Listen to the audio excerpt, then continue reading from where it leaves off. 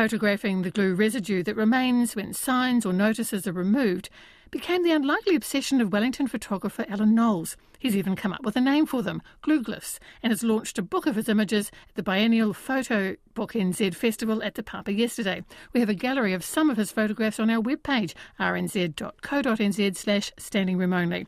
His past photo books include ones about biscuits, sports, and Wellington City's wildflowers.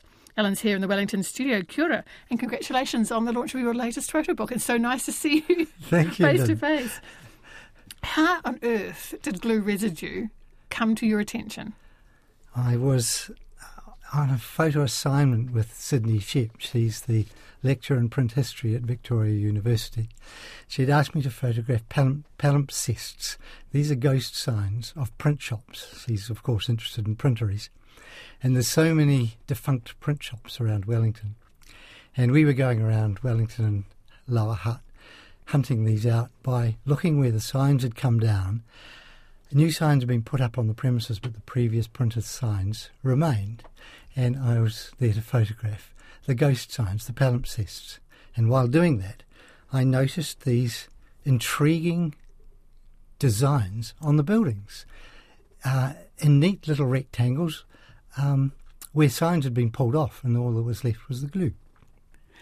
I saw a reference to fossils, a bit like geology, you know, so when the flesh departs, the bones remain. I guess in a way the glue's like that. And I think what strikes me, Alan, looking through your images, is that they start to look like abstract art, but there are some pattern formations that you've discovered along the way.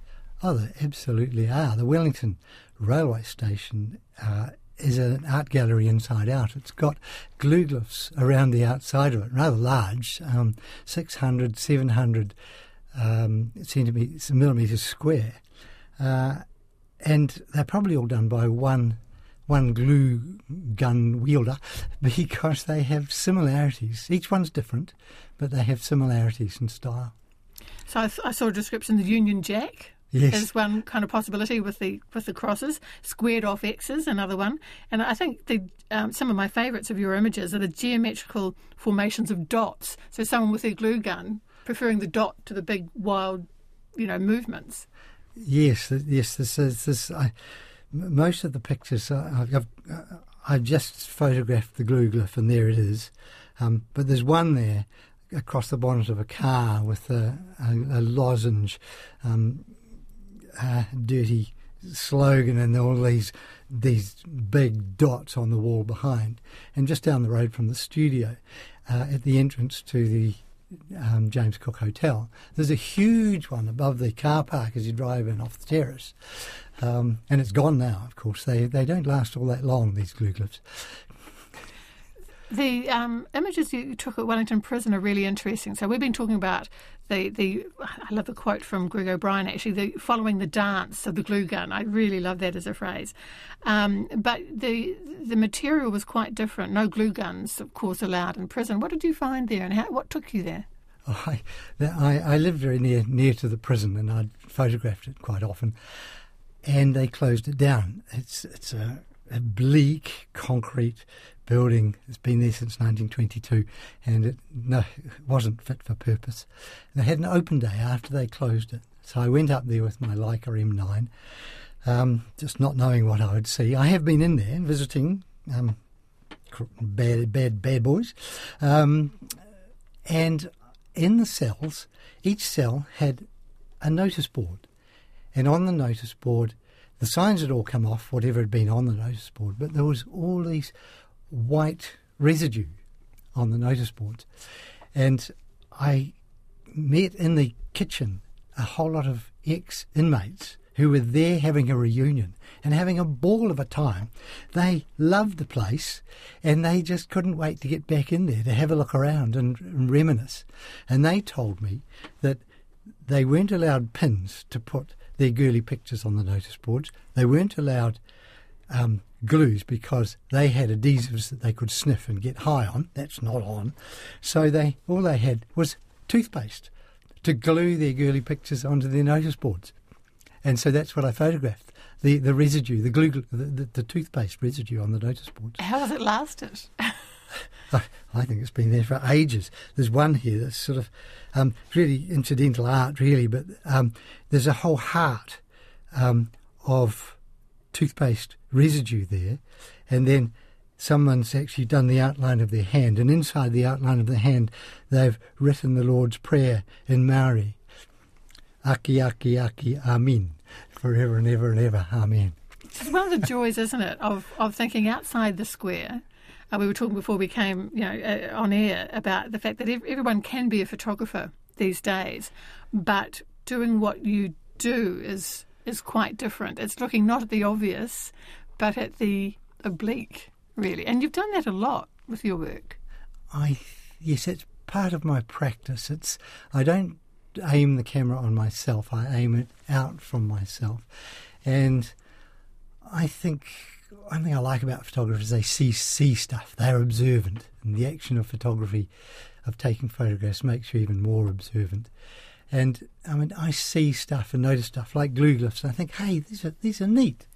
These are terrific little artworks everywhere, all over New Zealand. And so I try and pick a subject like the wildflowers of Wellington, and I did a whole book. It took 3 or 4 years to photograph these wildflowers. Wellington puts on fabulous displays of wildflowers, just weeds on all, and after all this rain, maybe in October we'll have a terrific display of wildflowers. But I just wanted to point them out to people. This is fantastic. Aren't these flowers fantastic? We take them for granted. We look at them, but we don't actually see a lot of the stuff we look at. Well, in terms of taking for granted, in a way, I think that's also what you're doing with these Glueglyphs, Alan, in that you're not looking at the people who created or wrote the posters. You're not looking at those of us who may have read them as we went past. This is the story of the people who did the hard graft and attached them to whatever surface you're looking at. So there's a story there too, isn't there? There is. There's a mystery. And I look at these Glueglyphs, and some of them I pass every day, and I get a pleasure from looking at them. And there's a mystery on who put them up there. Because as you say, they've almost got a signature in the way that they attach them, right? Yes.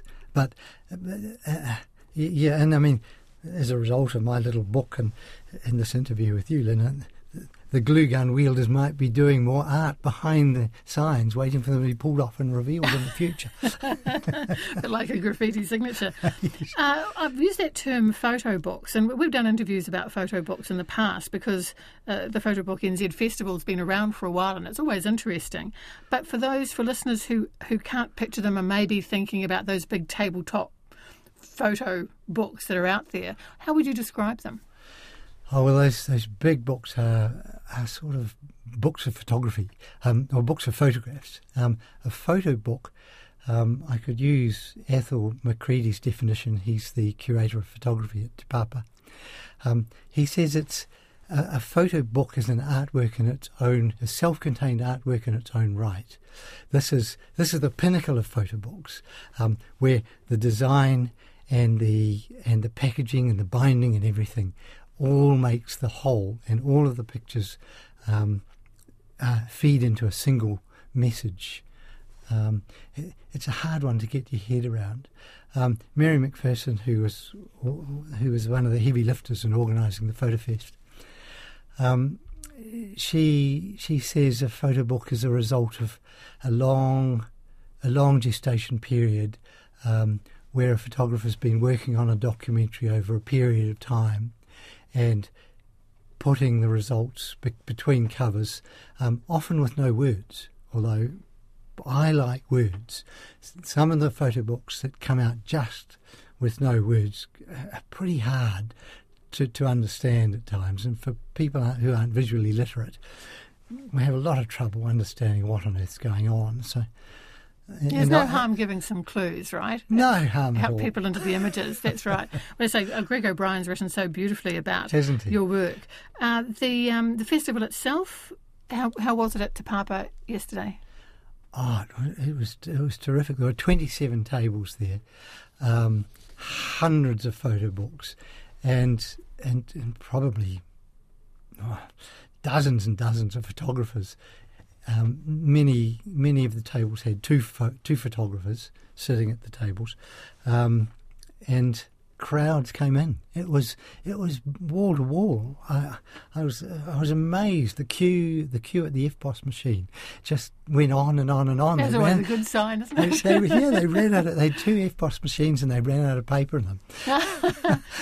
Am I allowed to ask you, given that I think you've done more than 10 years of photographing these glueglyphs, Yes, Alan? Yeah. Have you turned your camera? Are you turning your camera to something else? Or is that a secret? Because that's one of those, it's you're always nervous asking, say, a novelist, about their next book, and there is a bit of superstition around it. But maybe there's something out there that our listeners might be able to point you in the direction of. Thank you for the offer. This was asked yesterday by Bob Kerr and another artist around town, and my answer to Bob was, I'm working on about 5 different projects at various different stages, and as I progress them, some of them fall off and disappear, and every now and again one like Glueglyphs or Wildflowers or Biscuits comes to fruition. No, we will await with interest. I won't push you any further, Alan. Thank you so much for coming in. That's Alan Knowles. Glueglyphs is published by Wai-te-ata Press, Victoria University of Wellington.